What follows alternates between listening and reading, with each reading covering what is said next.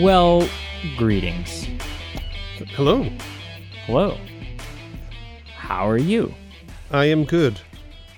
That is good. This could be our most awkward start ever. Yeah, it could be. But Yeah, it could be. could also be just a slow start that progressively gets more heartwarming as we go. Yeah, or let's hope for that. Let's hope that that's what's going to happen. Yeah. If you're brand new, welcome. Thanks. I am brand new. If you've been here before, also welcome. But welcome back as well. Yes. This week's a little different. Yeah, for a couple of reasons. Yeah. Yeah. I can only think of one. What else is there? There's like varying levels of like importance of how it's different, but obviously the most important reason it's different is we're interviewing people that were part of a creative team for a film we reviewed. Right. Less like that's the like big one. Slightly less important were like our episode this week is actually a pre-recorded episode that we're just kind of leading up to, and it's an interview. So is already done. Yes. So if I were to say something like, I'm really looking forward to sitting down and chatting with them, you'd be that lying. would be deceitful. Yeah, you would be classified as a liar. Mm-hmm. And a fraud, perhaps. I've been classified as worse. Well, frankly. Okay. Wow. Yeah. My name's Brady. I'm Pete. And we're the Movie Men. We are. Typically, we review films. And yes. Occasionally talk about movies and shit like that. But this time around, a couple days ago, we reviewed the Naturist film, Act Naturally, and then wonderfully had an opportunity to sit down with the director, writer, producer, editor, just about everything. Just about everything, yeah. And then we also had a chance to sit down at the same time with one of the writers and talent for the upcoming sequel. Yes. And so that's an opportunity you don't pass up. It's definitely an opportunity that presented itself that was very unique. So you I can't say sent no. 700 emails. So that's not true. No, they were very gracious and they were, and really wonderful. And I think that ultimately, what was I going to do with a firstborn anyways? Like, they just cost you money. Well, and the thing is, in addition to that, what is a house for but to double mortgage, really? Right. Yeah, totally. Like, if you can't liquidate some assets as a result of it, what's the point? Yeah, shit. Otherwise, live in a tent. Yes, exactly. Yeah, for sure. I agree 100%. So thank you for showing up. Thank you for clicking. If you clicked accidentally, but I still think there's something in store for you here. So it's a fun interview. It's been pre-recorded, so we're just literally going to click, sit back and listen along with you. We hope you enjoy it. And we hope you enjoy. I'm Conci Nelson. I play Sarah Carter in Act Supernaturally. I'm also co-writer and producer and film loader, and I don't know all the hats I had for Act Supernaturally. Makeup artist. Yeah. A whole load of different titles. Yeah. Hi, I'm JP Riley. I am the director and producer and co-writer and editor and soundtrack performer, and I play Machete Freddy in both of them. We never know my character's name in the first movie, but we learn my character's name in the second movie of Act Naturally and Act Supernaturally. Wow. So Act Supernaturally is an upcoming sequel. Yeah, it'll be released the first week of September. We're putting out a Blu-ray of the first movie with Gunpowder and Sky, and it'll be available on Amazon and with a digital download of the sequel as well as a feature-length making of doc. Nice. Of both movies. Okay, so at which point we're going to, without having even asked you, we're going to pressure you on the internet while everyone's listening to come back on and talk to us again sometime around the release so that we can learn more about that film and the behind-the-scenes process on that. This sounds like coercion. It is. Yeah. We accept. I mean, you're welcome to say no, but no, I think we can do that. Yeah, that'd be cool. Cool. So this is a big deal for us. This is our first time. Not to make ourselves seem smaller than we are, but this is our first time speaking with the director of a film that we are reviewing. Which is a little intimidating. I kind of have to. No, I kind of have to. I'm not that much of a director, so it's okay. I'm way smarter than him, so you're fine. She is, even though we both went to the same school in the same departments. Really. No, you were in theater. I was in film.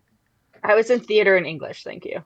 Yeah, and I majored in film and percussion performance. Nice. So poverty. We both majored in poverty. Nice. Yeah. Well, we run a podcast, so we understand pinching pennies for sure. Yeah, we hear you. Yeah. So I mean, I think the first question that pops into my head is, so you set out, you decide you want to make a film. Why this film? Why a naturist film? Why a film with naked people in it? Well, I will tell you that I never expected to make this movie. I wrote it on vacation in St. Martin in college back in 2000 at Club Orient, where I had taken my girlfriend at the time to kind of introduce her to the world of naturism, because my parents are naturists and had just taken over a club that my great uncle originally owned. And we ended up having kind of an argument, a really bad fight one night, and I wrote most of the script sitting on the balcony on like legal pads.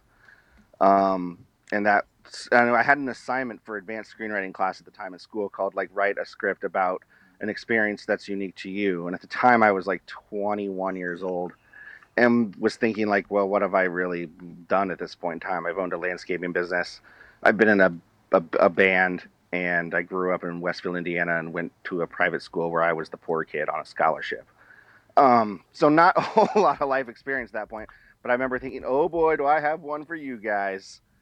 And I kind of submitted it as a writing sample to agents and stuff when I was directing music videos and first starting out. And the agencies would request like 3 scripts from you. Usually shortly after I had a video that was like a kind of a hit. And I got a phone during the writer's strike. I was writing a script called Safe House for Sony Pictures, and before it went into turnaround, it got picked up by Universal during the strike. And I got a phone call from my manager. No, it was my agent at the time at Paradigm, and he said that there's a producer named Christine Sheeks, who made a bunch of movies that I love called, I knew who she was because I'd actually just read Kevin Smith's book called Silent Bob Speaks. Which is a great book. Yeah, and there's a whole chapter about the casting process of Jay and Silent Bob Strike Back where she's mentioned a lot. So I kind of already knew her name from that. And it turns out like Scott Mosier had given me her business card, Kevin Smith's producer. And I went to a screening of Real Paradise, a movie that Kevin Smith and Scott Mosier exec produced by Steve James. And I'd met Scott Mosier, and he gave me her business card, or wrote her name and number down on a business card, and I put it through the laundry. Oh, no. And couldn't read it anymore. And then my agent called me and said, like, she's interested in reading it. So I don't know. I'll never know whether, like, Mosier recommended it or just someone else was like, oh, they'd be a good fit together. But Christine had read, like, all of my scripts because, like, I guess during the writer's strike there was nothing new to make, and so they were going through. Sounds like a familiar scenario. Mm-hmm. And they kind of said like, we'd like to develop a couple of your scripts, and I said, and I kind of knew which ones they were talking about, but I didn't expect it to be Act Naturally, right? Because that script always had good coverage, but went in the like does not a teen sex comedy, and not an indie drama that's awards bait. So it kind of got, and it said strong recommend on the writer, but not recommend on the script because too much male nudity. It'll get an NC-17, which was the kiss of death back then. Yeah. And so I just never figured it would get made. I figured if I made Act Naturally, it would probably get made self-financed through, my retirement or my pension when I was older. I'd like mortgage my home or something, and that was like old and gray. Sure. Yeah, I can imagine having a script like this, and yeah, I mean, if you have a script like this and you're a naturist, then not only because it's your script, you've got some love for the script, but you're also going to be rather particular on how it's received and what the mood and the vibe is, because you don't want it to come off as somewhere between the new American Pie and a remake of Deep Throat, right? Like it's got to be it's got to be its own thing, but it's got to stay true to the naturist lifestyle. When we were shopping around for financing, we actually sat down and met with Bender Spank, the company that made American Pie, and they offered us quite a bit of money to make it American Pie Nudist Colony. And, oh wow! And I could have cashed in on that to the tune of like 7 figures, and remember leaving being like, I can't do it, but the money sounds so good. Yeah, see, but I didn't. The problem, I was like, my mom will never speak to me again if I ruin the naturist movie. Yeah, and I mean, by that point, we were out of at that point, you're not talking about Sean William Scott and Jason Biggs. You're talking about like these. Just Eugene Levy, and that's the only original. He'd be the only carryover, right? Because they did like Naked Mile, and they did because the first couple, Beta House, Beta House, yeah, Beta House, and I forget which other Bandcamp. Because I've seen them all, and well, I mean, Bandcamp had to happen because Bandcamp was a part of American Pie lore. What actually goes on at Bandcamp, but. I remember the first couple of ones, like the true proper American Pie movies. They've got some nudity in them, but it's usually 1 or 2 scenes. But then they got into like their Naked Mile years, and it was like the gloves were off. It was just like, we're going to bombard you with as much gratuitous nudity as we can possibly get. Yeah. Yeah. And that was kind of something we kind of struggled with. I went back and did a rewrite on Act Naturally during the writer's strike and used like my intern and his girlfriend, who is now a quite an accomplished writer in her own right. Girl named Annie Levine, who's written several shows. Her dad's kind of a legend and wrote a ton of great shows. MASH included, and a whole bunch of legendary shows. And we did a cleanup on the script with non-union writers, and then we started casting and looking for a location. And looking for a location proved to be extremely difficult. It took us almost 2 years to find a location willing to let an actual nudist resort willing to let us shoot. We traveled around to a bunch of them. And but your parents owned a place at this point, right? Right, so and the board of directors, we thought it was going to be simple. Right. And then the board of directors found out how long we would need to shoot there and how intrusive it would need to be, and they were like, no. Sure, you're bringing probably you've got a lot of crew there that's wearing clothing, and that's maybe a sticking point. Well, that's the interesting thing. At least with the sequel, we informed all of our crew, unless it was necessary, like if you're, working with lights or whatever, they also had to adhere to the policies of the location. Or removing a wasp nest, or working on a car, or... Yeah, if you're moving a hot HMI that's like 400 degrees, like you're allowed to wear clothes. Sure. No, sure. We did some stupid things of what not to do naked in the sequel, where we actually did it naked. So nice. I will say that is one of the highlights for me. One of the moments that I just fall over laughing at in the first one is the montage of times where it's okay to wear clothing.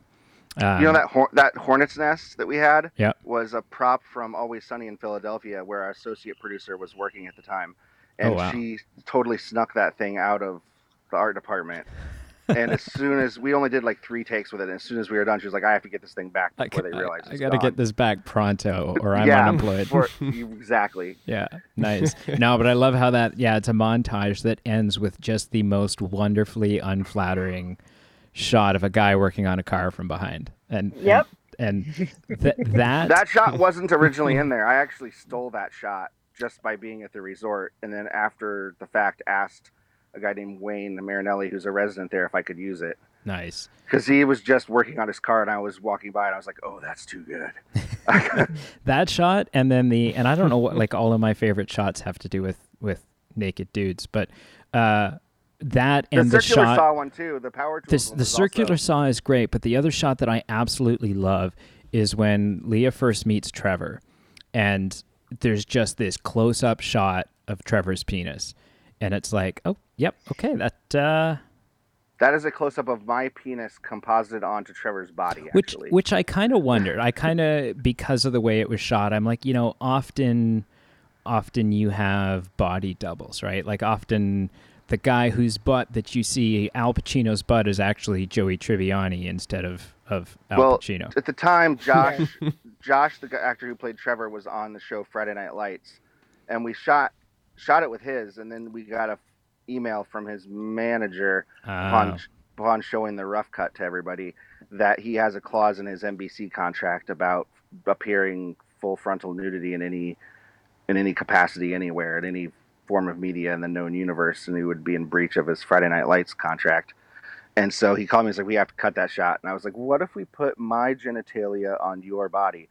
So we had to do a shoot where I was wearing like a green screen with just the crotch cut out. Right. And he was wearing a green screen patch just over his junk. Right. And that was probably the weirdest. And we did it at Studio Media in Chicago where we were mixing the sound, and it was kind of one of the weirdest days of shooting. That's that's a story and a half for sure. That would be up there. But we decided not to lose that laugh. Like we were it's too good of a laugh. It's a great laugh. It's a great laugh because it's up until this point.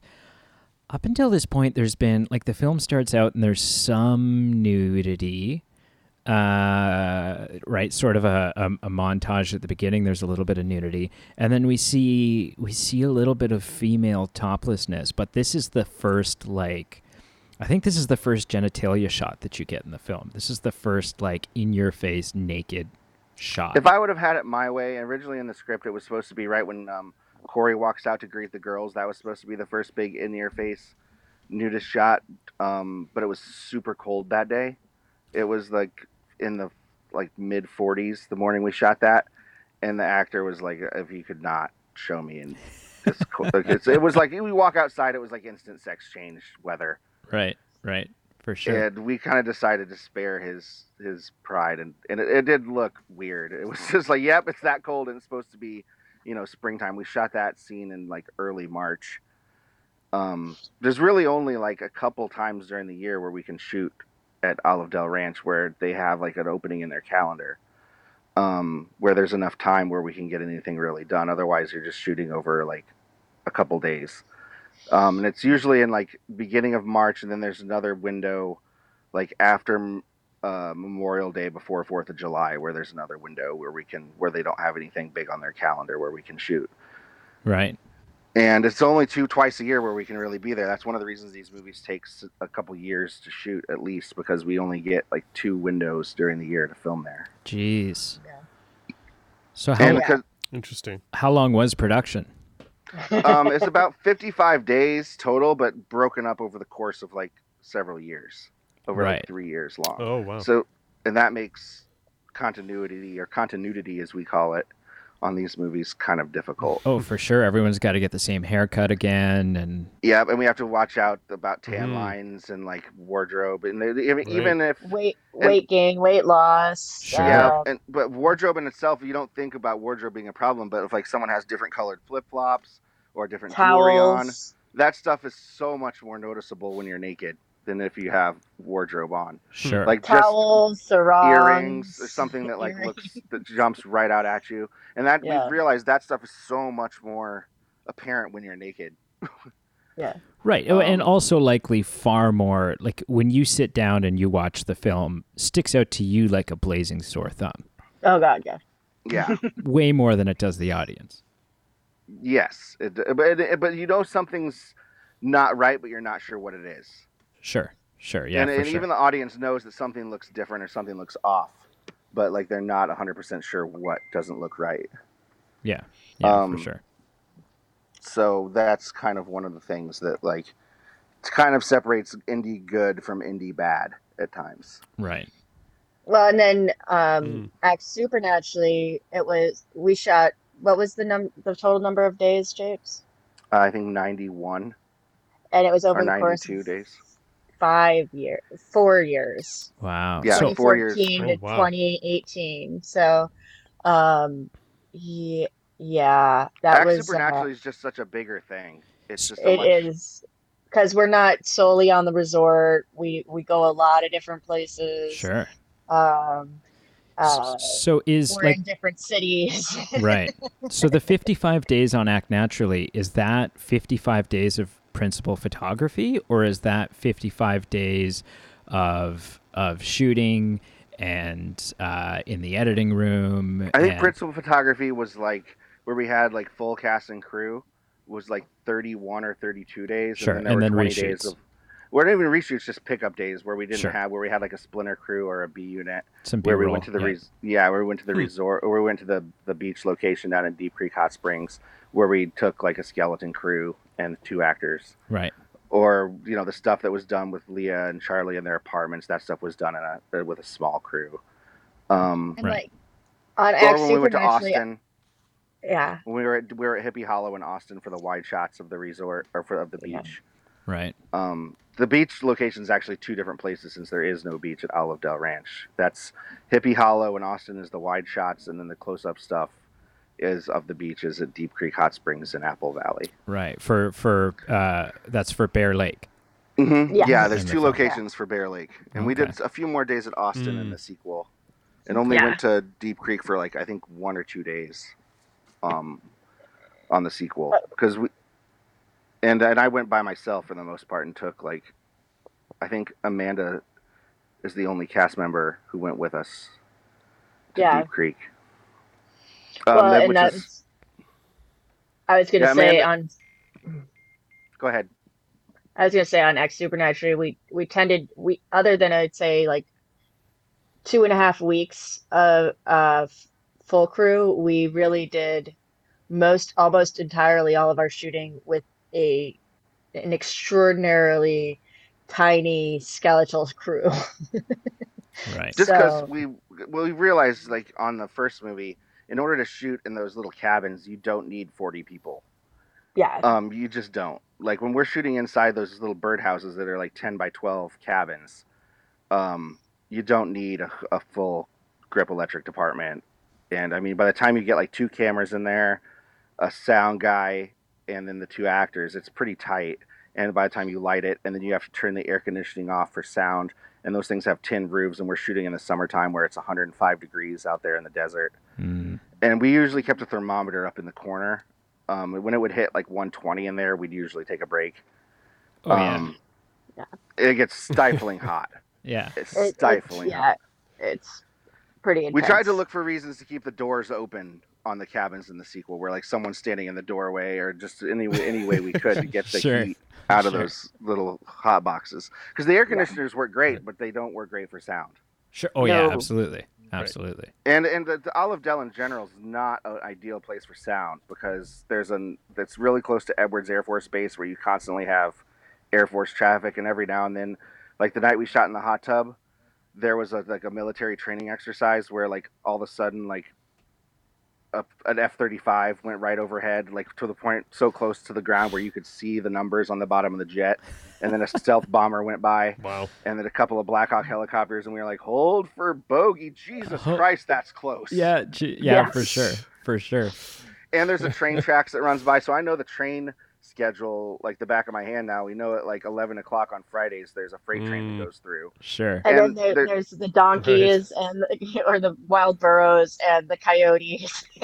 Which the wild burros never start hee-hawing during a comedy scene where it would be effective. It's always during like one of the dramatic scenes where it's serious. All of a sudden you have Sure. Yeah, we're getting some progression on Charlie's background, and all of a sudden there's this comedic noise. Or Yeah. the worst is when one gets eaten by coyotes. That sounds lovely. Oh wow. Like where you're like, oh Yeah. Jesus, that coyote's getting eaten, and then you see the carcass the next day when you're driving down to get food. Yeah. Yeah. Yeah. For sure. Good Lord. And you're like, yep, that's the food I've got a chain question. right there. Yeah. I've got a question for you guys. So I'm assuming this is kind of unique in that you guys are doing the shooting not just for a period of time at once, but you're saying supernaturally, like it's over the span of like 4 years. And I'm just curious if that is kind of unique.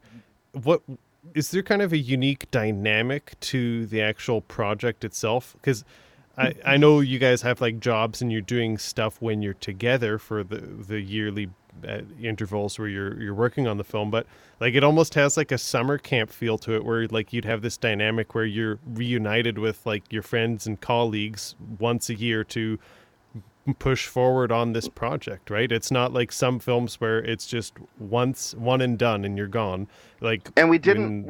Yeah, it's kind of this, true. But yeah. we basically, Conci and I basically work on it full time throughout the year, planning and scheduling it, and like cutting the stuff that we already have. There's 11,000 cool. visual effects shots in the sequel. Wow, compared to how many in the first? Like 86 or 90. So I think there's like 90. And what? there are, wow. Yeah, there was like 90 visual effects shots in the first movie, most of which were like getting rid of the license plate and getting rid of the Honda logos on the car, and like getting rid of, and a lot of which were in that little like intro video. Right. But this one had so many, like almost every shot in some form or another is a visual effects shot. Wow. Wow. So it's more ambitious for sure. Oh yeah. Yeah. Yes. Yeah. Almost so much so that when we started shooting it, we were like, "What have we gotten ourselves into?" Yeah. We also is this a good idea? And the answer is maybe. I don't know that I would ever. Like for example, we have sequences where, we have the sequel takes place over Memorial Day Nude Olympics weekend, the new Memorial Day Nude Olympics bash. Right. And it's kind of the biggest event of the year, so we had to have. One day we did a casting call for the Nude 5K, where we put up a thing on our Facebook page and our True Nudist page asking for extras, and we figured like maybe 50 or 100 would show up, but we had 1,000 people show up. Oh, geez. And that actually pissed off the resort something wicked. Oh, yeah. Because there wasn't enough parking, there wasn't enough food and water. We just didn't anticipate nearly that many people showing up. So it does make for a really cool shot where we have an aerial of like 1,000 people who are naked running. So it's all sorts of production value, and we shot it with like 7 cameras all over the course. Well, and I picture a drone. I picture that also just being like logistically, you know, you wake up that morning thinking, okay, I need to prepare myself to coordinate and direct 50 people with this megaphone or this PA system or whatever. The God mic, yeah. Yeah, which is a lot different when 1,000 people show up. When 400 showed up, we were like, we should close the gates. But some people, we talked to a girl who flew in from Australia to be in it. Oh wow! And then you feel awful. You're like, well, I can't say no to you. Yeah, we can't. Yeah, and we heard people coming from Portland and from as far as Florida out to California, and we were like, well, let them in. And we just figured if people are going to come and not get paid, I'm willing to be naked. But we ended up like getting all the photo releases, and we ended up just we had this big thing of slap bracelets we both work with Young Naturists America. Right. In the California chapter. Back before it was dissolved, but yeah. Yeah, but we ended up taking we're just writing photo releases on the back of all the slap bracelets. Sure. And having people sign them. So if they were wearing a slap bracelet, it meant that they had a photo release signed. Right. Okay. So we've chatted with our connection to naturism and naturist films is Stefan Duchesne, who came on the show a little while back, and he's got a podcast and he talks about the Young Naturists of America. So that's just so that I'm getting my bearings right. That's Felicity Jones, right? And Jordan. Oh, Jordan. Yeah. Okay. Yeah. I've known Felicity most of my life, actually. And by the way, not the Rogue One Felicity Jones. That's not the Felicity same Jones, person. like the great granddaughter of the guy who started Rock Lodge, which was the first nudist resort in the United States, I believe. Oh wow! Okay, cool. But yeah, I was the California or Southern California head of Young Naturists America for like a year and a half or 2 years, I think. For 2 years. Yeah. I was the co-head. until I think they dissolved it in 2018, 2019. Okay. No, Yeah, I I'm think not that's sure. 2018. I think. It was 2018. I'm pretty sure they around the time Felicity got pregnant. I think Okay. Got married. Got married. got married and with child. So you talked about removing logos and stuff like that, and I have a question that kind of I don't know. This feels like a smooth segue to me. So we have there's a scene in Act Naturally, which is the staff meeting, and the staff meeting is really just a bunch of people sitting around drinking beer and gossiping. It would seem like this isn't nobody's taking minutes at this staff meeting, and I don't know if I was supposed to pick up on this. Who's the Simpsons fan? How did that come about? We all are, I think. Oh, okay, all right. Because that was a great moment. I rewound and I'm like, oh my gosh, that's amazing. And was that like it's the same font in everything, is it not? Yes, in the Buff beer. Yeah. So is Buff that a Duck. copyright? Like, did you? No, it's we had to get permission. Okay. We wrote to Matt Groening at The Simpsons and asked Wow. them if we could do it under fair use under parody, and he said, "Oh, of Interesting. course." Oh, Yeah, we wrote a awesome. letter and then we got clearance on that one. That's not even like writing Neat. to Fox. That's going to the We went straight to the source. straight to the main man. Yeah. Oh, cool. And if We you have write a some nice great- enough letter, and we sent him like proofs of different versions of the label, and that's the one he approved. Right. And his thoughts were probably, this isn't the weirdest request I've gotten. No, he was totally down with it. He asked to read the script, and we sent him a teaser trailer. Nice. That was about a minute long. And But we did the same thing happened with the Act Naturally song, the cover song. Right. We had a band that I had just directed a couple of music videos for named Company of Thieves. But we had to get permission to use the Act Naturally song, get the mechanical license from it. And so we got to talk to Ringo. Wow. And Buck Owens' granddaughter. We didn't know that that's originally a Buck Owens song. Oh, I didn't know that either. And but Ringo and the Beatles and Apple Records co-own the rights with Buck Owens' granddaughter, so it's a co-ownership. But then when Paul McCartney sold the rights to the Beatles catalog over to Michael Jackson, Yeah. that went with his rights went with it. But we ended up getting to talk to Ringo. Which is a sale That was like that a still bewilders religious moment for me was getting a phone call from Ringo Starr. Yeah, so you've been on the phone with Ringo Starr. That's crazy. Yeah, well, we ended up getting through to him because we have a band called the Verve Pipe, which I directed a music video for. The keyboard player for that band, Doug Corella, is in a band called the Carls with a guy named Todd Bowie, who also appears in the soundtrack. But Todd Bowie used to be Joe Walsh's guitar tech, and Joe Walsh plays in Ringo Starr's all-star band. So we had to go through Todd Bowie, through Joe Walsh to get to Ringo. Oh, so well, to hell with having made movies. Your tombstone will read "Knew one of the Beatles." Like that's. So It was, but I did not give any. expect to hear from Ringo. But Ringo's like, it promotes peace and love, and it promotes body positivity, and gets. Yeah, it was crazy. But then some That's people great. said no. Like, I wanted a song called Candy Says during that montage where Charlie gets naked for the first time. Spoiler alert. If you haven't seen the film, there's a scene where the lead actress goes skinny dipping for the first time down by the lake. And I really wanted a song called Candy Says, which is a Velvet Underground song written by Lou Reed. Yes. And I wanted the Blind Melon cover version of it. And we got a hold of Lou Reed through his manager, which happens to be the same manager that Company of Thieves had. And Lou Reed called and said no. So But when I not to when I give any got the spoilers. Go ahead. So we had to come up with something. But when you get the phone call from Lou Reed and he's just like, I think the script's garbage. And then you're just like, okay, well, sorry. Yeah. Hope Well, you.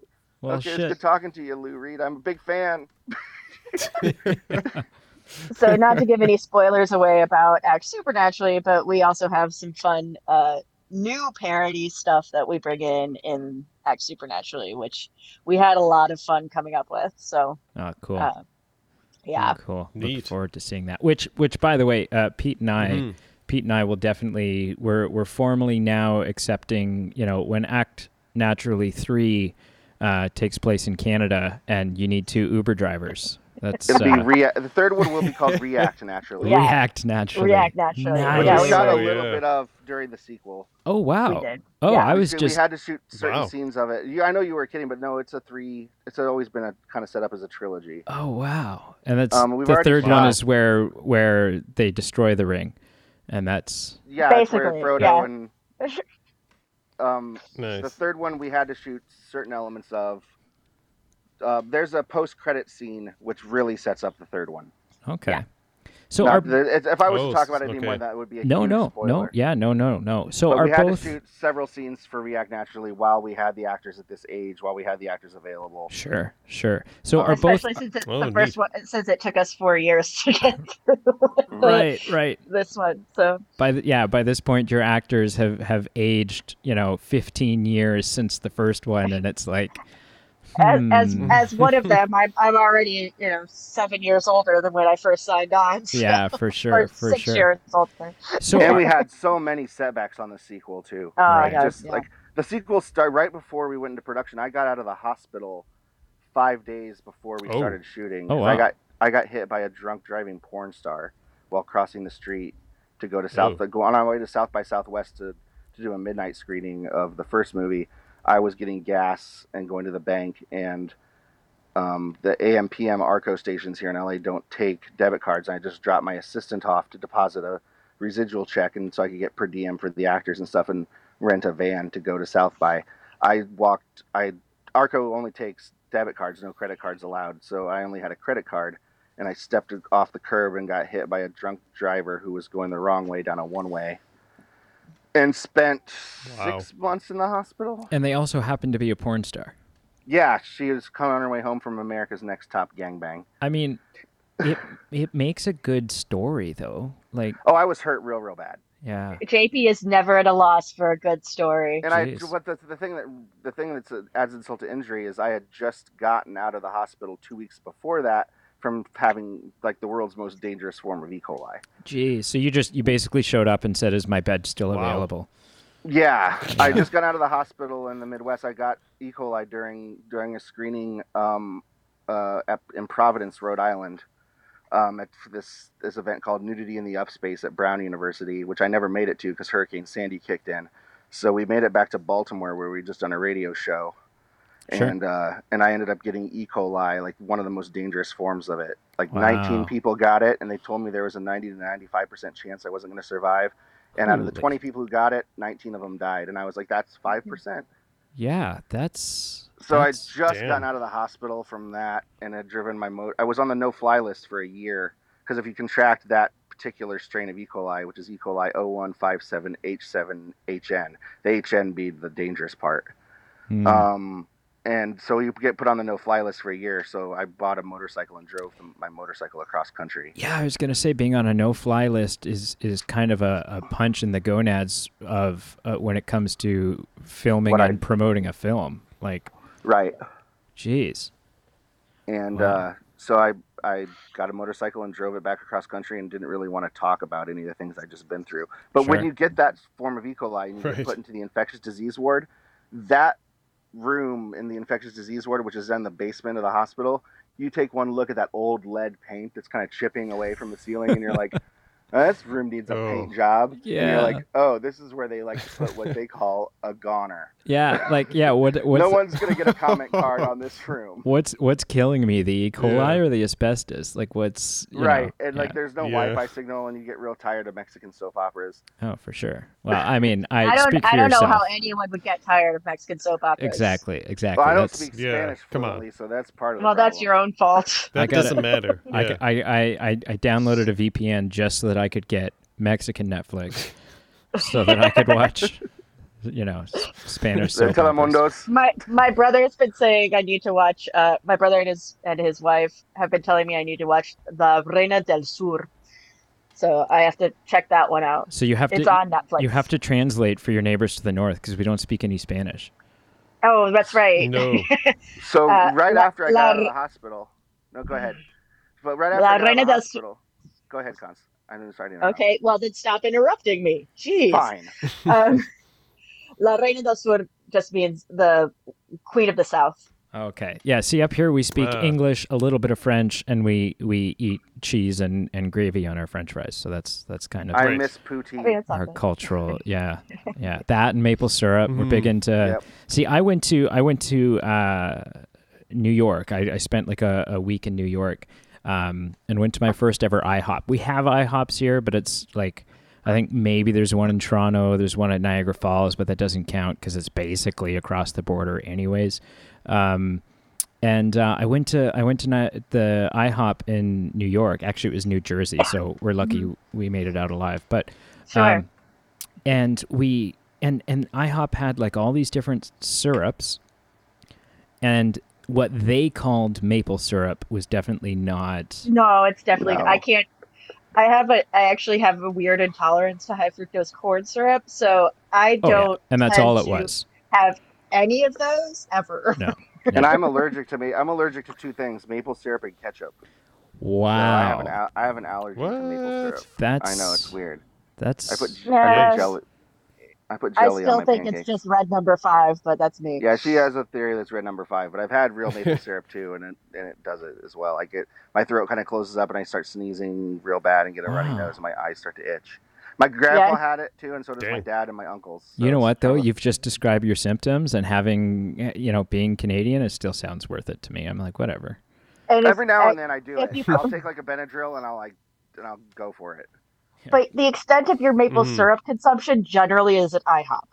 Oh yeah, for sure. Yeah, For sure. that's not For it. sure. That's sure. that's.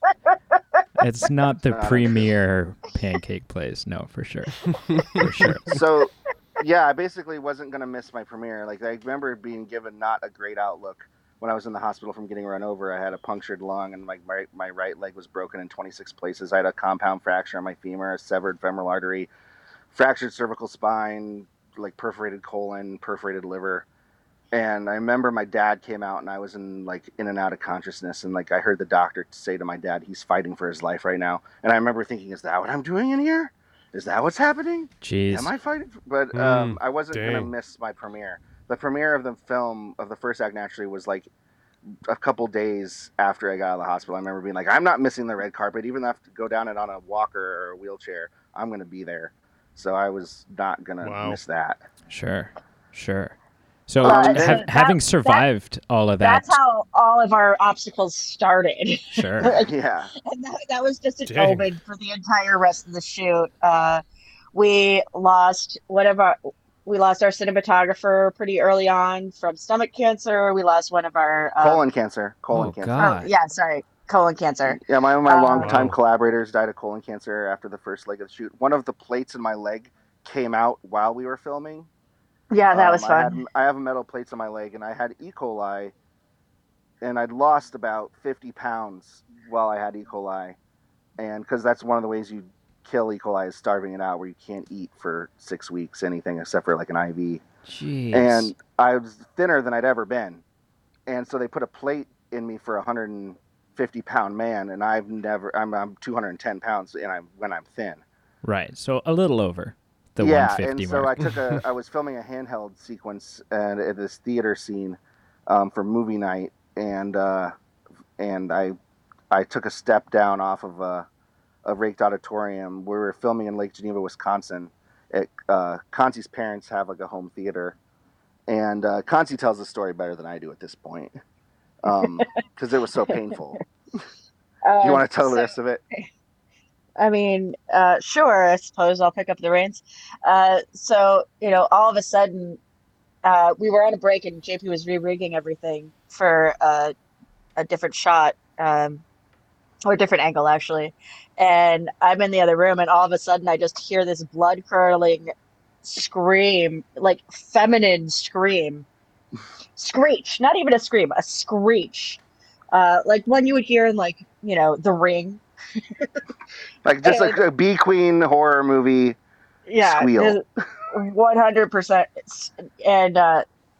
And I come running back in, and JP's like sprawled on the ground. Now, of course, because we're all shooting naked, he's naked, sprawled on the floor, holding the camera above his head, like on the tripod, just kind of like. But I didn't "Help break me!" the camera or the lens. I saved the camera and the lens, which He I did not break the managed camera not or the to break lens, it. and we rushed him to the urgent care out there, where they properly diagnosed him with having a swimming screw.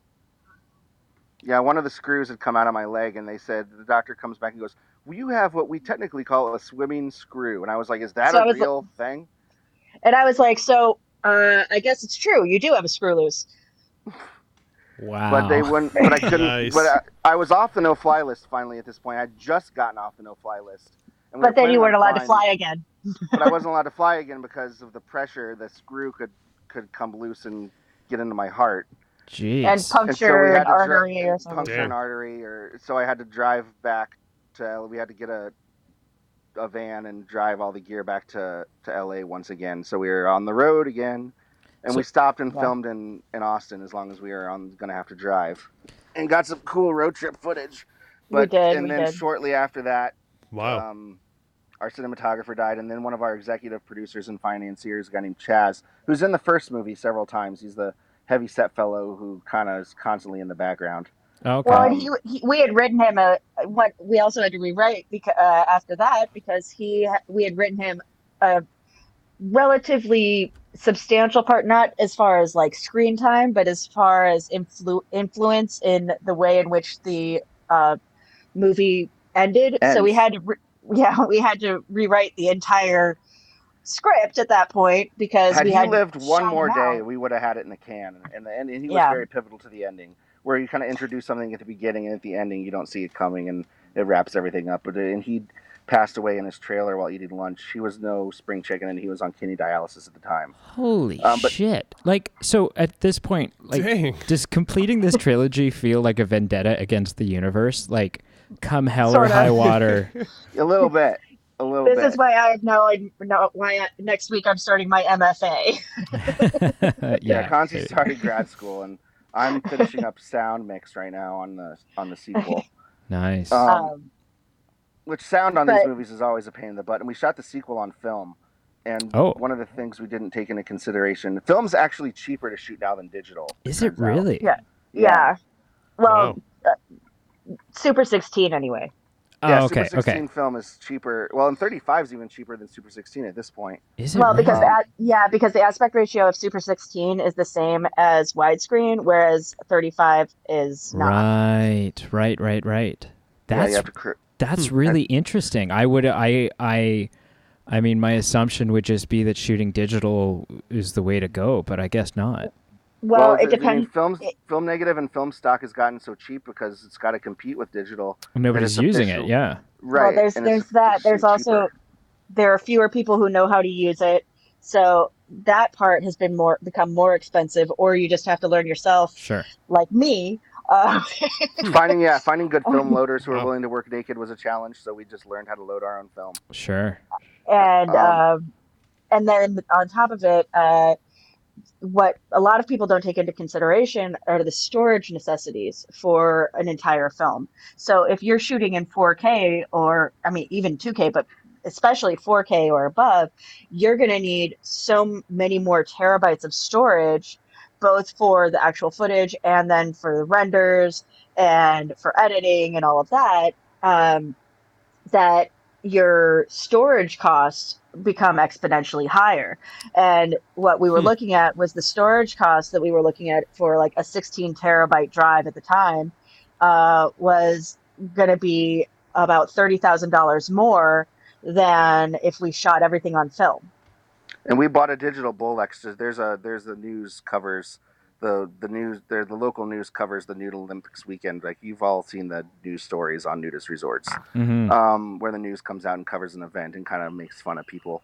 But we bought a digital Bolex to shoot that stuff with, and the digital Bolex shoots 500 gigs an hour of storage. Wow. Right, and that's not even that's at 2K, and so an Alexa, the Airy camera, that shoots, I can't even remember, but it's a whole lot more. Yeah. Storage becomes your issue at that point. Exactly. Right. And so the film transfer is still significantly less, and it's the same quality. Sure. Well, and then even just drives fail. Yeah. And we've had a lot of drives fail, and the worst case scenario with film is we rescan the negative. If a drive fails when you're shooting on digital, it's gone. it's gone. Yeah. Well, and then And, even just like when you're talking about data that is that big, like, you know, talking about rendering stuff so that you can scrub through footage and not have it be all choppy, so that you can, like, you're just talking about exponentially bigger processing power as well to try to manage these massive files. exactly. Yeah, I have a 12 core with 128 gigs of RAM, and it still chokes on it. It still struggles. Yeah, for sure. And So- that taking that into consideration, I'm 40 now, and I don't want to see my ass in 4K with every single pimple and hair. Like, I never wanted to, and I'm in a lot more of this movie. yeah. As we get older, the 2K resolution in the Super 60, there's a reason The Walking Dead shoots on Super 16, and it's because they don't want to see the visual effects makeup and the special effects makeup, the seams, so to speak. And I think that for certain things there is too much resolution. But we shot the first movie on digital, but the flashbacks in the first movie were all shot on film. And this time we basically reversed it. So the whole movie's shot on film, but the flashbacks go to the 80s.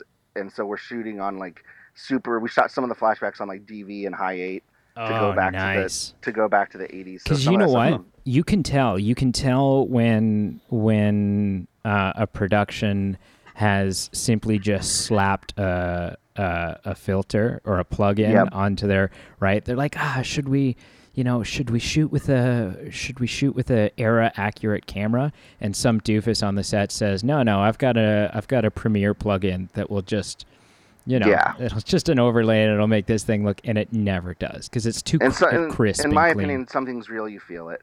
Oh yeah. Yeah, absolutely. And the flashbacks on the first one, I think, were shot in Super 16 or Super 8 and 16 mil, standard 16. Right. But I think that's something that a lot of filmmakers aren't taking into account anymore. Is like, you need to look at your medium, like as far as what you're shooting on, as part of your paintbrush. Oh yeah. It's because it really does make a difference. Like, I can't watch a period piece, like one that's made now that is in digital, and not be like, this. It just takes me out of it because I'm like, it doesn't look right. It doesn't look gritty enough. It doesn't look old enough. And sometimes those choices work out and sometimes they don't. Right. 64 frames per second is far from the biggest issue with the Hobbit films, but it definitely wasn't. It wasn't the spectacular thing that it was supposed to be. It's like, I'm shooting it in 64 frames per second, and everyone was like, this is cool. This is going to be wonderful. And then we all sat down and watched The Hobbit and was like, it's a home video. Why? Right, exactly. And that was one thing I kind of regretted about the first movie, was shooting it on digital. It was like, it felt more like a TV series to me almost at times. And it feels more, the sequel definitely feels more cinematic. For sure. Well, and yeah, so TV and like, and I mean, it's definitely an indie film. Right, like there's no way getting around that Act Naturally's got an indie vibe to it. Oh, for sure. But it's much lower budget, and it's and definitely being shot on digital. And so I think digital. I mean, obviously there's color correction and grading and everything done in post, but I find digital, even just in and of itself, unless you're shooting on like red or something of that caliber, has a more television or teen comedy kind of vibe to it. And the other thing we were up against, as we already mentioned, is the heat factor. Like when a digital overheats, it takes an extraordinarily long time for it to cool down, if it cools down. And we had a couple days on the first one where we didn't actually capture anything because it got so hot. So, because film cameras are mechanical, they don't overheat. Right. And we didn't have the problem of dust. Now the emulsion can get soft, and so we can have problems with that on the film. Dust still became a problem with scratching negative at times. Dust and scratches can be a problem, but you're not going to have. But water, dust, and heat are like the three biggest nemesises of computers, which is what those digital cameras really are. And so with the water, the heat, and the sand, there were some days where we're like, well, go to the pool because it's 120 degrees out here before we turn the AC off. Sure. So I've got a bunch more questions, but do you have anything, Pete? Yeah, I mean, the one thing that kind of keeps going in my mind is like you're telling us all these kind of setbacks, and I feel there are setbacks that anyone can have in a project that you kind of can wake up in the morning and you can kind of wonder what am I like, should I continue doing this? And definitely some of these setbacks you're talking about are bigger than a project, like they're life threatening, like life altering, life shaking. So they're at a different scale, but sorry, Go ahead. I'm just curious, like, that's okay. Like, I'm just curious, were there points where something, like, what infused you with energy? Like, was it like Brady said, like, at some point you're just saying, screw you, universe, I'm going to win this battle? Or was there something, like, did someone reach out, like a fan reach out and just say, hey, looking forward to this, and it just gave you a spring in your step? Or someone that you guys work with and you just kind of felt like, yeah, like this is my crew, we feel strongly in this project? Like, what woke you up some mornings? Like, I'm just curious. It gets hard at times, and like we rented a house out in Big Bear, which is like much closer to Olive Dell, and it's kind of equidistant between Olive Dell and Deep Creek Hot Springs, so we could have less travel time to get to the resort, and it's a lot cheaper to rent out there. And in 2017 there was a big fire, and it sent a 13-foot flaming tree limb through our ceiling, and that's when, for me, wow, that's for when like morale got real low for me. And Conci got really sick during the production too, and was on 3 rounds of chemotherapy. That's like something from a Final Destination film. Like, that's I felt like the world was against us. It did feel a little Final Destination. One of the reasons I'm building my own home right now is because we lost our home in that fire. Holy. So my goodness. Took the insurance money and I bought a vacant parcel of land in LA, and I'm building a container home, so that'll combust before it burns. So, I mean, my debut film is going to be the biopic of J.P. Riley, because that's... Oh, yeah, for sure. I wish someone were making a, like, behind-the-scenes this, and because... well, it all seems made up, too. Like, I mean... Yeah, we have a lot of behind-the-scenes footage. We started kind of rolling a GoPro all the time. Because the last couple years, let's see, in the last few years, I ended up, I was in a clinical trial for a medication. I ended up getting thrush so bad that I was supposed to be intubated and should have died. I didn't die because of some connections that JP's father had at the time, and found the correct medication because I'm allergic to antifungals. And then I had to have 4 emergency eye surgeries that summer. So it was tough. And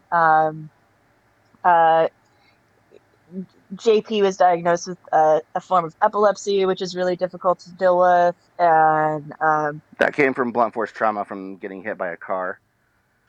So the best piece of advice that I could possibly give you, the wisdom that I can, give to you, is if there's ever a day in your schedule where, you've got it all lined up, all the actors are on set, and we're going to get some key shots. If it looks like there's even the slightest chance that there may be lightning that day, just push it off, man. Don't. Oh, right. Honestly. Don't. And I wrote a thunderstorm into the script. Oh, that's which I cut because it was going to be too expensive to get a rain bar. Yeah, see, that's one of those film things. But then we had a thunderstorm, so we went during out the shoot. Oh, you still got it, which is fantastic. Which I woke up the morning. It was like the morning that we were supposed to shoot a scene just with Susan May Pratt and the girl who plays Christy, the burn victim, and Trevor, the bartender. And I woke up and it was pouring rain, and I was like, "Well, shoot's canceled." And I started sending out an email to everyone, just go down to the restaurant and we'll just cancel the day. And then I was walking down to the restaurant to have breakfast. I stopped you. And I was like, wait a minute, it's raining and it's pouring and there's mudslides. Like, someone get the cameras and some trash bags. We're filming this shit. Nice. Well, because isn't that one of the golden rules of film, is that you never... you never write weather into a script until weather starts happening, and then weather, children, and animals. Yeah, I just exactly. still can't believe it took me like a good 45 minutes to realize that thank you God for participating in our film today. Thank you, and please let this not be one of those days where you're trying to kill me. Yeah. But to answer your question about like what keeps you going, largely fiscal responsibility to our investors sometimes. Like the people who, 3 of our investors on the first movie reinvested the net profits into the sequel for various reasons of their own. And I know that one of our investors has pretty much all of his money tied up in this. And the reason he decided to do that, he was going through a real gnarly divorce at the time of the sequel started, and his ex-wife was taking him to the cleaners. And he said that, like, if we don't reinvest my money in this, she'll get it. Yeah. And I don't want her to get everything. So, like, there's a fiscal responsibility, too, that I feel like, I don't want to waste $500,000. There is that. I also think $500,000 is someone else's money, Sure. Well, and that's one of the reasons why, like, financing films, that's one of the reasons why, even though we have, around the world, we have theaters slowly opening, you've got stuff like China. China's not showing anything longer than 2 hours. And so you've got a lot of films that are pushing their release back by like a year, because people mistakenly assume, that when Disney sets out to make their next MCU film, and the budget on this film is $250 million. A lot of people think Disney's just pulling that $250 million out of their back pocket. Studios, even big studios, don't have this money lying around, and so that's why if a film can't get a proper theatrical release, it's not going to be able to pay back the money and interest that it owes to these big financiers. And that is absolutely, and don't even, when you look at that budget of $250 million, that is not even an accurate number, because there's another usually $200 million or so in P&A, which is prints and advertising. Oh yeah. That doesn't include promotional stuff at all. Yeah, those typically. Budgets you see on like IMDb Pro don't include the P&A budget, which is usually these days just as much, if not more, that film has to clear the hurdle of. Oh, for sure. And that we ended up paying back most of our investors based on our small theatrical release of like 5 or 6 theaters. I think we made like $416,000 on our first 19 days in theaters. Right. And that is what paid back the investors who didn't want to reinvest. And it also paid off like all of my credit cards, because I had like $50,000 sitting on credit cards. Sure. From the first movie. Ooh. And I still had that on the sequel too. And so that sentence alone, I think, maybe gave me a heart palpitation. That was and that interest adds up quick. The budget goes up every month. Oh, sure. Oh, sure. Yeah, you're sitting there. Sure. It costs you money to have that sitting there. Yeah, it's a high stress factor. Yeah, and so that's part of the thing that gets up in the morning, is just wanting to pay back the interest on your own credit cards and stuff. I'd like to not declare bankruptcy, so I need to keep pushing here. But I also think there's an element of like being a crazy independent film maker, because there's a level of just tenacity that you have to have in order to want to do it in the first place, and then be faced with, because not every day is a catastrophe, but you have when these movies are fun, they're super fun. Like when these movies are fun to make, it's like injecting pure joy into your soul. Oh sure, you wake up, you wrap on a day and you go, I can't believe this is what I get to do.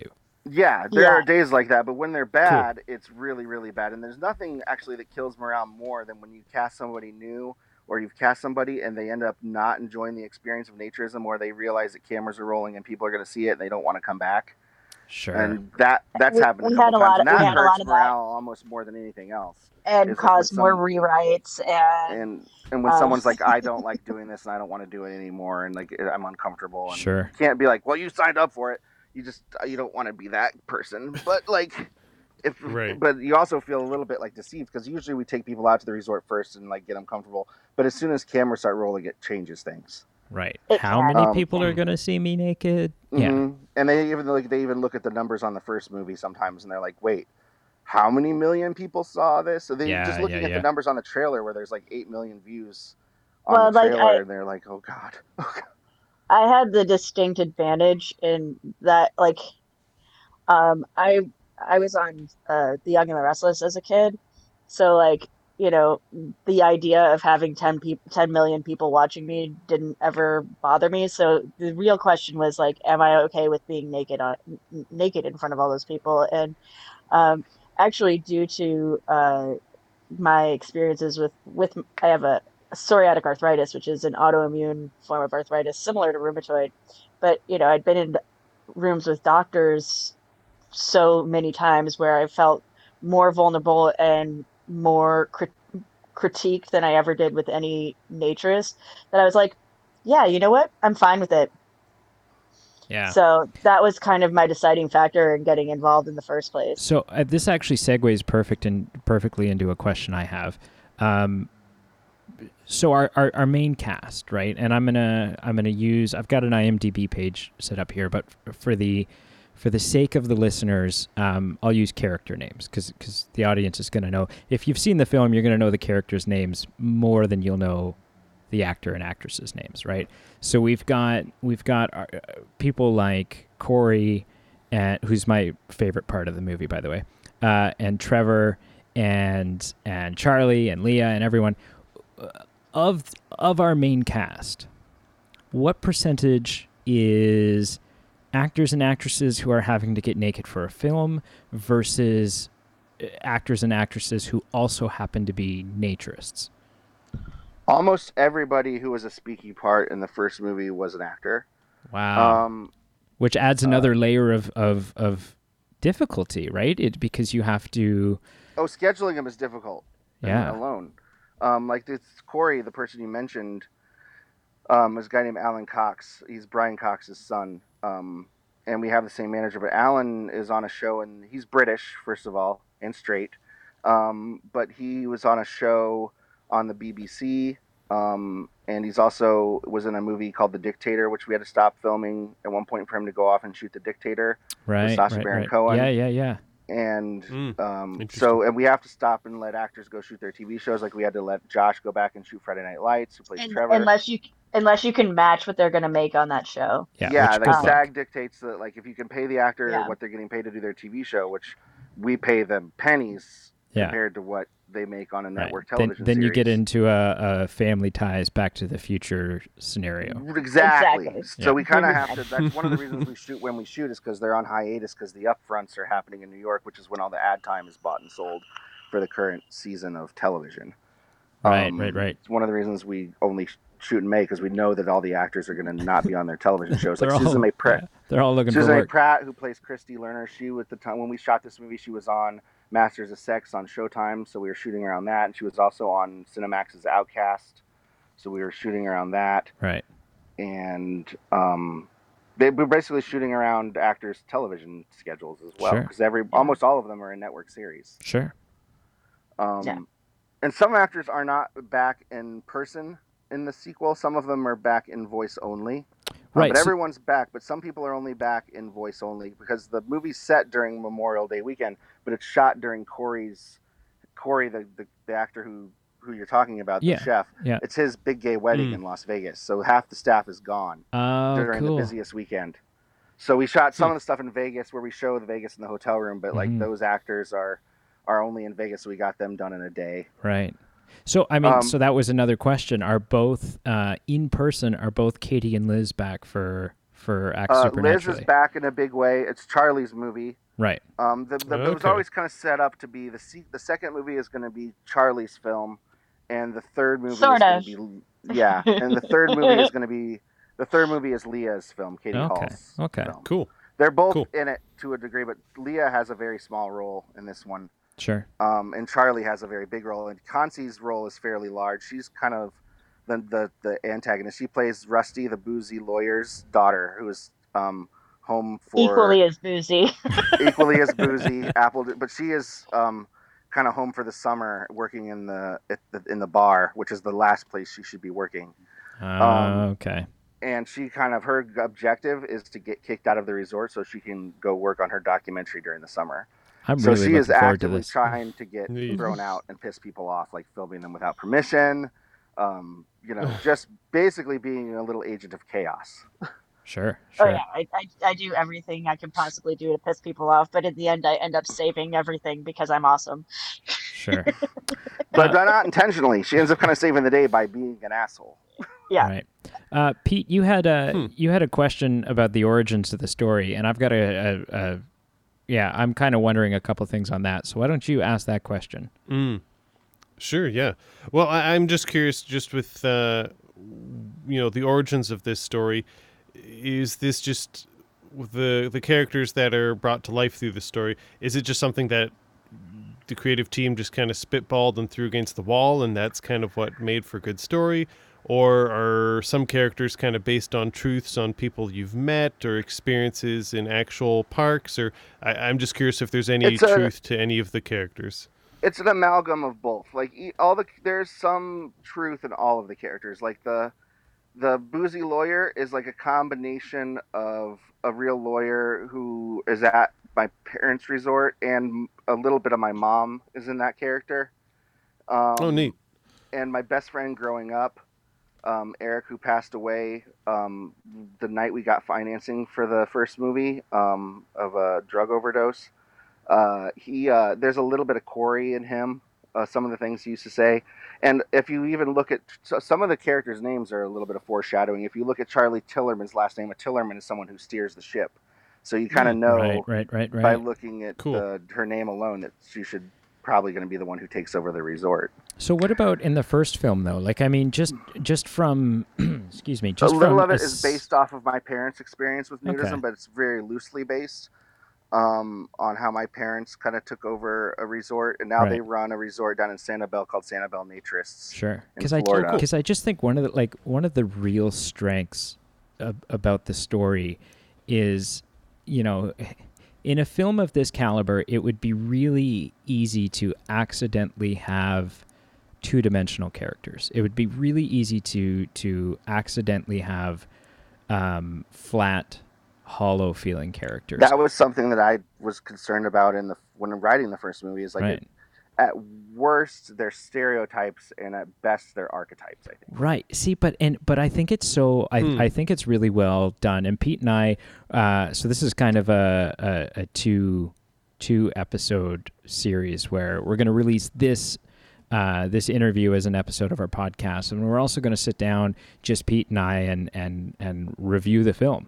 But something to me that I find so interesting is, like, you've got these two. My notes here is when we're first introduced to Charlie and Leah, what pops into my head initially is Jack Lemmon and Walter Matthau as the odd couple. You've got one. There was a bit of Grumpy Old Men. Yeah. And because you've some got of my someone. favorite movies are Lethal Weapon. Yeah. And Grumpy Old Men, and like I love the frickin' fracking duo. There's something that like I very consciously put it. Even John McClane and Al Powell from Die Hard was part of it. There's an homage to those characters, definitely, and. But I think you do, do, and we continue that in the sequel too, just as in a different way. Right. Yeah, there's a different buddy combo in the sequel. Sure. There's really two buddy combos in the sequel. Okay. With some new characters, which is like Charlie has a boyfriend who's a great actor named Tariq Lowe, who I think is pretty much going to be, a young Denzel Washington, and I think he's one of the best young actors out there. Nice. Cool. And I was really glad to get him. And so we have there's like more pairs of actors in the sequel, but yes, that was something that was very consciously set up. Well, I mean, hats or clothes off to the the writing process, because I think a good job was done of avoiding a stereotype, because you've got Leah, who's very straight-laced. When we first meet her, she seems very, she's got a schedule.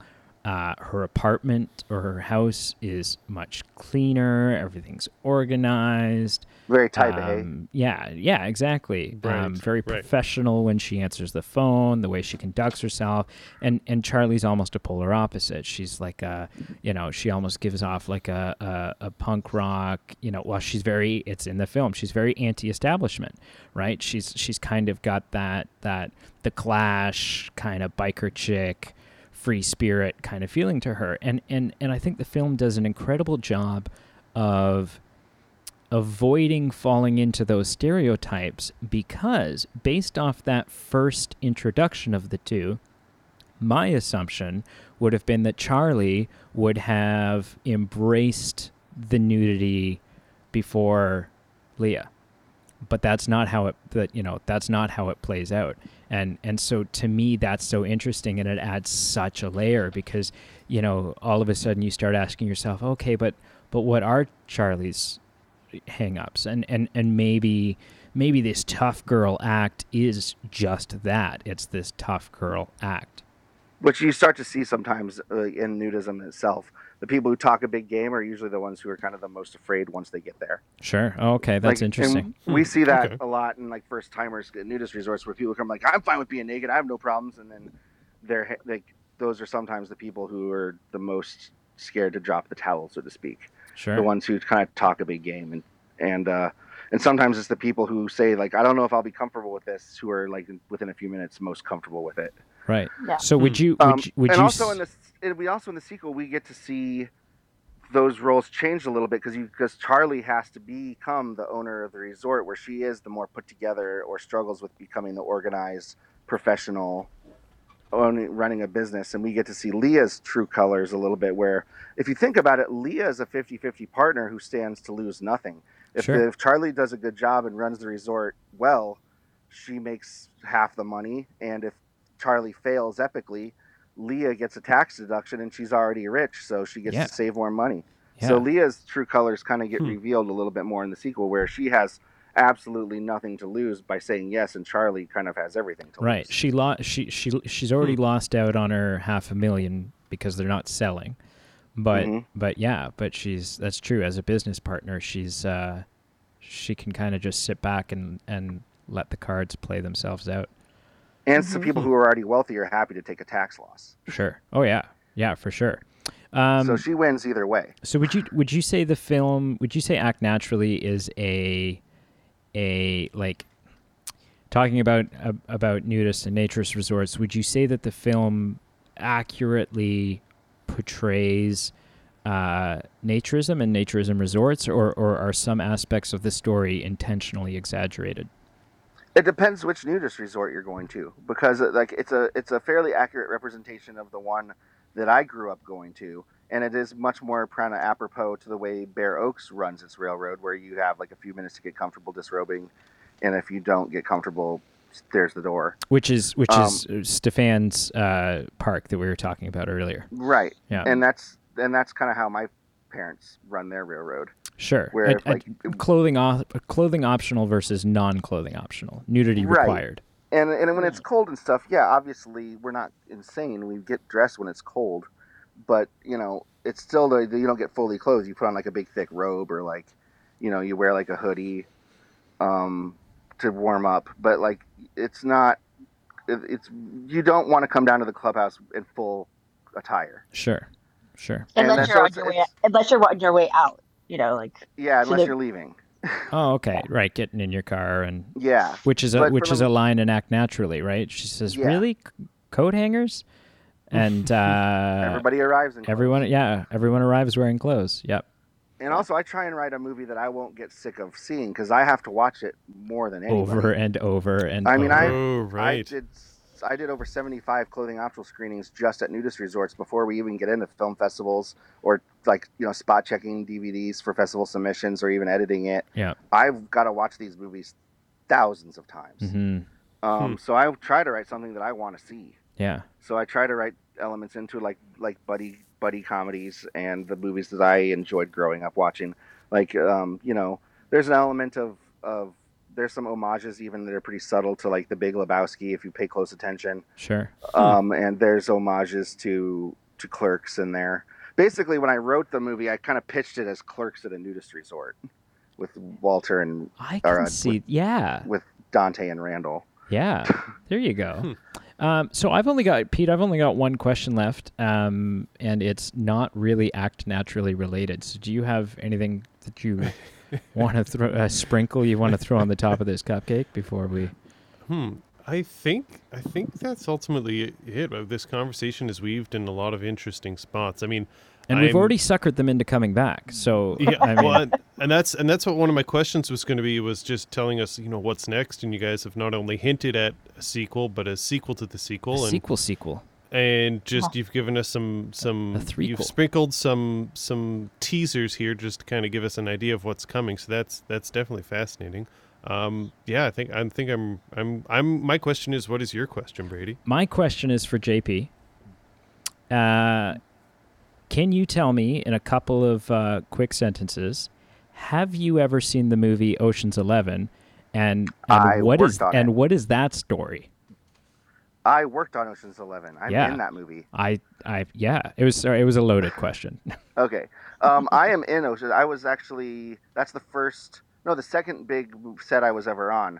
A girl who I went to film school with got mono during the Chicago leg of it, and I went to go fill in and ended up kind of being Steven Soderbergh's intern for a little bit during the Chicago leg. I worked on Ocean's 12 as well. Everyone in the film industry is friggin' on their last leg, half on their deathbed. Like we work ourselves ragged. Yeah, apparently. Wow. It is an 18, 20-hour day that will mess with your immune system.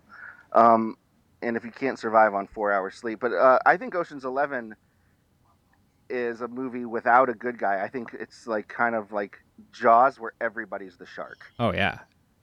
It's kind of how I looked at it when it was filming. And I even asked Steven at one point, like, who's the protagonist in this film? And he kind of said, nobody. They're all villains. Yeah. Right. Yeah. Cool. Cool. So, yes, I loved working. Ocean's 11 and the Wilco documentary. I had an internship at Wilco, and I ended up working pretty closely alongside Sam Jones on the I Am Trying to Break Your Heart. And that was really my film school. Right. And I kind of got hooked by being in the movie Hoosiers. I was in the film Hoosiers when I was a little kid, and I played Dennis Hopper's grandson. Cool. And if you look at the Hoosiers 30-year anniversary DVD was just released, and I'm on the back picture of the Blu-ray. Right. So you can see a 10-year-old JP sitting in the bleachers. Jeez. Well, yeah, and that's where I got really hooked. And you know what? I resonate with your referring to being on that set as your film school, because like I recently turned down. I had applied to a couple different post-secondary programs because I reached my late 20s, and I was like, I don't know what to do. I'll just go back to school. And I turned down an offer for Ontario's most prestigious film program. And I did so on the advice of a couple of people. So I've been fooling around with a camera and Adobe Premiere and script writing and doing all these things for like 11 years now. And all self-taught for the most part. And someone said to me, they said, you know what? They said, honestly, at this point, with what you've done, you'd be better off to take the money that you would spend on school and use it to finance a feature-length film, and just do it.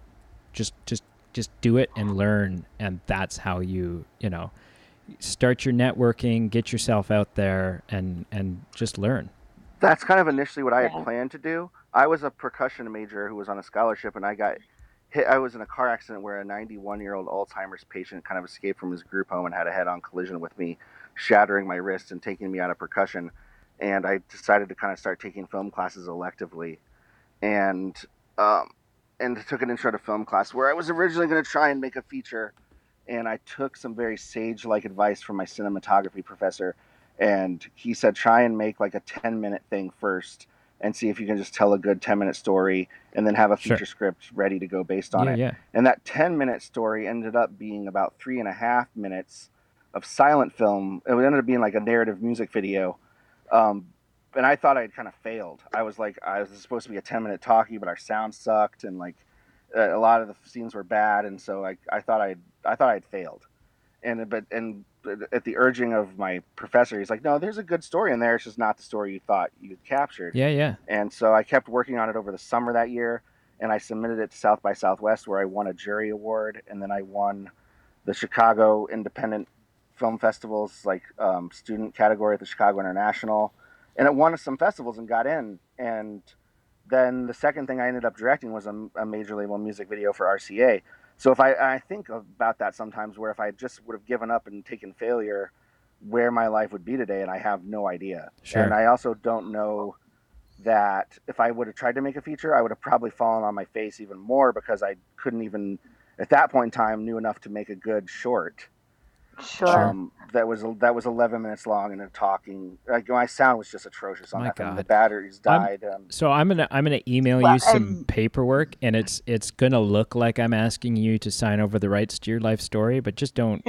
Just sign it. Like, don't read it. Don't read it. Just, you know. I'm assuming a standard release. Yeah.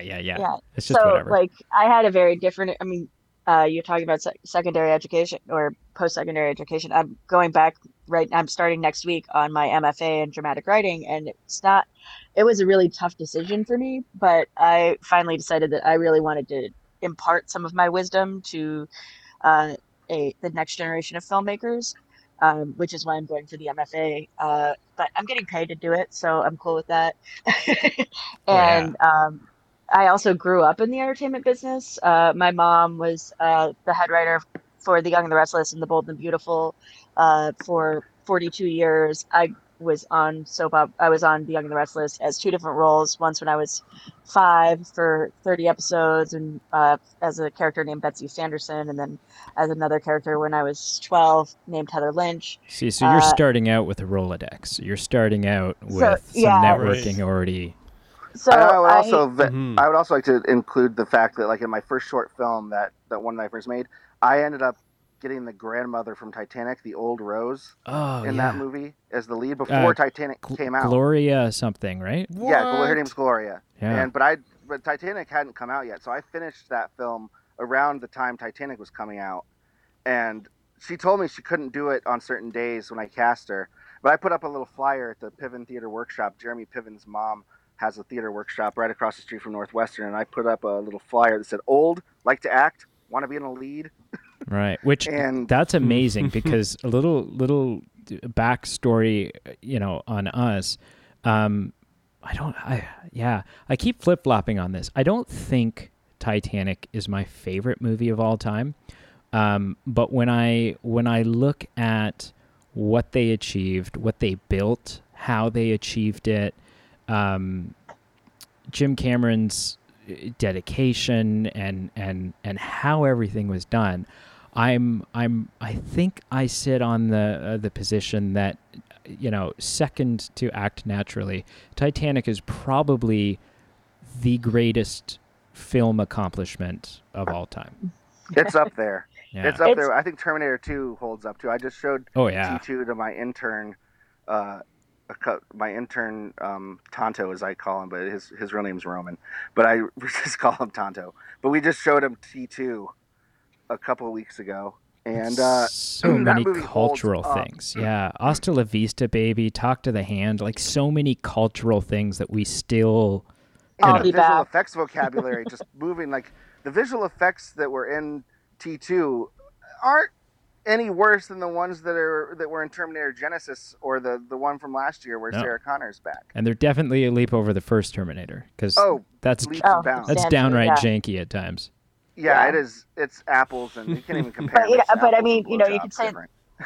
I would say similarly, like Star Wars with their use of models, the original Star Wars with their use of models was made leaps and bounds in that arena. And we wouldn't have been able to doing Act Naturally 1 in 2010 when we were doing all the visual effects for that. We still had to use a visual effects house like Zoic. Yeah. And on this one, we were able to kind of put a green screen up in my living room and have actors come in and act amongst. Some of the actors in this sequel have never even met each other Right. when they're in scenes together, because we were yeah. able to do green screen stuff where we could work around people's schedule, just have an actor come over, and we were able to get a lot of extras, and just by having actors come in and sit in front of a green screen naked and pepper in all these naked extras. Which is the Nude Olympics, which is all and I can do built that all on at home now. Yeah. And I've had to very much expand my visual effects vocabulary, but and I do watch some of Jim Cameron's tutorials on Avatar and stuff, and on Titanic, of how because he did a lot of those visual effects himself when he was out of money his Avid at home in Malibu. If you've read the book on how the Titanic was made, I have. Trust me. And I do read that every now and then for inspiration when I just want to give up. Right. I look at Jim Cameron, I'm like, well, he didn't give up on Titanic, and he was cutting at home in his spare bedroom on an Avid, and I'm literally cutting in my container now. Going back to my statement that I think there is just some of the tenacious filmmaker insanity in us that causes us to continue having the endurance to do so. Oh, for sure. And you can't start a crazy contest with an Irishman named Riley and win. We are stubborn and hard-headed as they get, so we don't like to lose. I like that. Well, guys, I guess the only other thing to talk about is if anyone's listening to this and they haven't seen the film Act Naturally, or they have and desperately need to see it again, what's the best way for them to do that? Well, for the time being, it's on the iTunes Store, Amazon, Vudu, which is Walmart's video portal. And in the first week of September, they'll be able to get a Blu-ray edition of Act Naturally with a digital download to the sequel if they buy it straight out of the gate, where you'll be the first people to see it that way. They get a download code where they'll be able to get a feature-length making of Doc, a soundtrack, and a sequel. So that's going to be a lot of bang for your buck, and that's going to be on Amazon in the first week of September. Yeah, shit, count me in for that. That's a great And that deal. way we're also kind of catching people up. If they buy the Blu-ray, they'll be able to if they haven't seen the first one, they'll be able to see the first one and then see the second one as well. Mm-hmm. Yeah, get your backstory and your history, and then you get bombarded with a whole new story. And if you want to, and if anyone wants to cut the making of to the sequel, we haven't even really started that yet, but it's going to be like Heart of Darkness. Oh, God. The making of the sequel might be better than the movie.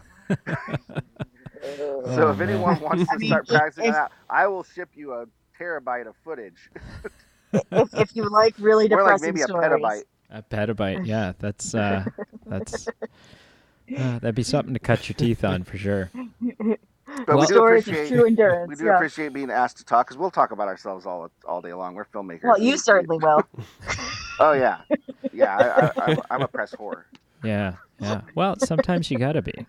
Nowadays you have to be equal parts P.T. Anderson and P.T. Barnum. Yes. Yeah. There you go. I like that. In order to kind of cut through the noise. I like that. Well, we will. We'll post a bunch of the links down below on where people can go and watch the first one. And then we will, when we have you back on, we'll do the same thing for. We are currently in the middle of Act Naturally movie is down, but we are currently in the middle of building. Actually, tonight, supernaturallymovie.com, which will be both the website for the first one and the second one. That's exciting. And then the third one will come out, and there will be the box set with the steel books and each coffee table books. The coffee table it'll books. come with a free towel. The first 1,000 people to buy it will have a frame from the film and a little laminated. There's those the nice little touches. Mm-hmm. Yeah. Indeed. Yeah. Well, thank you guys so much. Of course. Anytime. Yeah. Well, we'll take you up on that. People always say, I say, oh, thanks for having me over. And people say, oh, anytime. And I'm like, okay, 3 weeks from now when I show up at 4 a.m., I'll be awake. Eat those You're words. welcome. I might not be awake, but I'll call you back. Yeah. Well, and we've got your contact information now too. Yeah. So cat videos and chain letters and all the shit you didn't sign up. Well, thank you guys so much. We're looking forward to having you back, and looking forward to diving headfirst into the sequel and reviewing that as well. So yeah, until next time. Yeah. Thanks so much for having us. Thanks very much, guys. Thanks so much. You know what just occurred to me? What? we get a lot of any of the times that we do an episode that has something to do with naturism, because of our friend Stefan Duchesne, having been on an episode with us in the past. Sure. These episodes seem to get they get a lot of traffic. They do. Yep. And they get a lot of traffic from people who aren't our normal traffic. For sure. So what percentage, if you had to venture a guess, what number from 0 to 100 percentage do you think of the people who just listened to that interview listen to it naked? Maybe I should have known where that question was going, but I honestly didn't. Like, I was so intrigued what percentage I was going to be guessing, but I really should have seen that coming. Do you have a guess? No. Just throw a number out there. Just throw a number out. 42%. Oh, I'm going as high as 70. Yeah. Yeah, I think 70%. It's hard to know, right? But yeah, well, because we've agreed not to do that survey anymore. Because I don't think people were answering honestly. Right. But, no. Yeah. But thank you for listening. Thank you. That was a hoot and a half. If you kind of half remotely enjoyed that, there are all kinds of links in the link box, the show notes. There's all kinds of links in the show notes below that if you click on, will give you a deeper dive into our personal lives, including a hidden link with our social insurance numbers and driver's license numbers, a printable version of our passports, stuff like that. So there's Easter eggs for the whole family. I think check them out, ladies and gents. Check them out. Yeah. But no, Facebook, Instagram, Twitter, those are all the best ways to find out what we're doing. Typically, we review films, and we give a lot of say as to what we're going to review to our listeners. So if you want to get in and have your say and cast your vote on all of those, then the social media links below are the way to do that. Yes. So follow, subscribe, dang it. If your pockets are feeling particularly heavy, we want to do everything we can to help burden you. Unburden you, I mean. Whoa. That was a slip. Yes. To unburden you. If you're part of the 30% who just listened and has pockets, then